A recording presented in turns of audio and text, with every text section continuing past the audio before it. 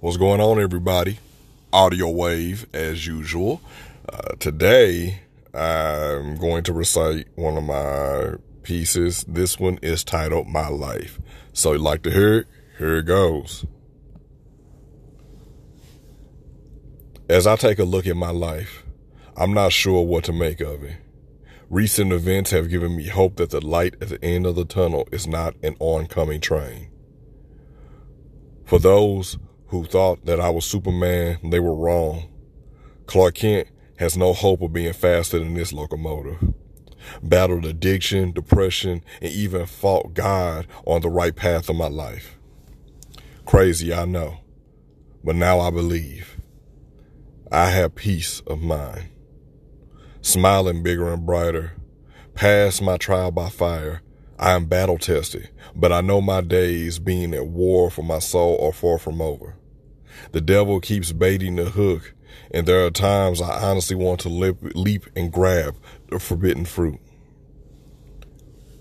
My life is not for the weak of heart. If you knew the thoughts that go through my mind, the things I've done behind closed doors, you may look at me differently. Suicide is a lucid thought.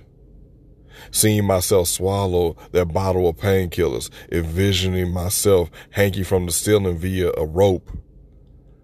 I can still hear the click of the gun as I held it to my mouth with tears streaming down my face. The cocaine binges ensure that with each bump taken, another year of my life is sacrifice. I was saved, put away for another season. Found on the bathroom floor and rushed to the hospital, stomach pumped. The beam which I hung myself from turned out to not be load-bearing, and I ended up on the floor. I lost that Russian roulette, I thought, but I really won the game of life. And after a year of erratic behavior, I finally got the help I needed in rehab. I'm not perfect, nor do I claim to be.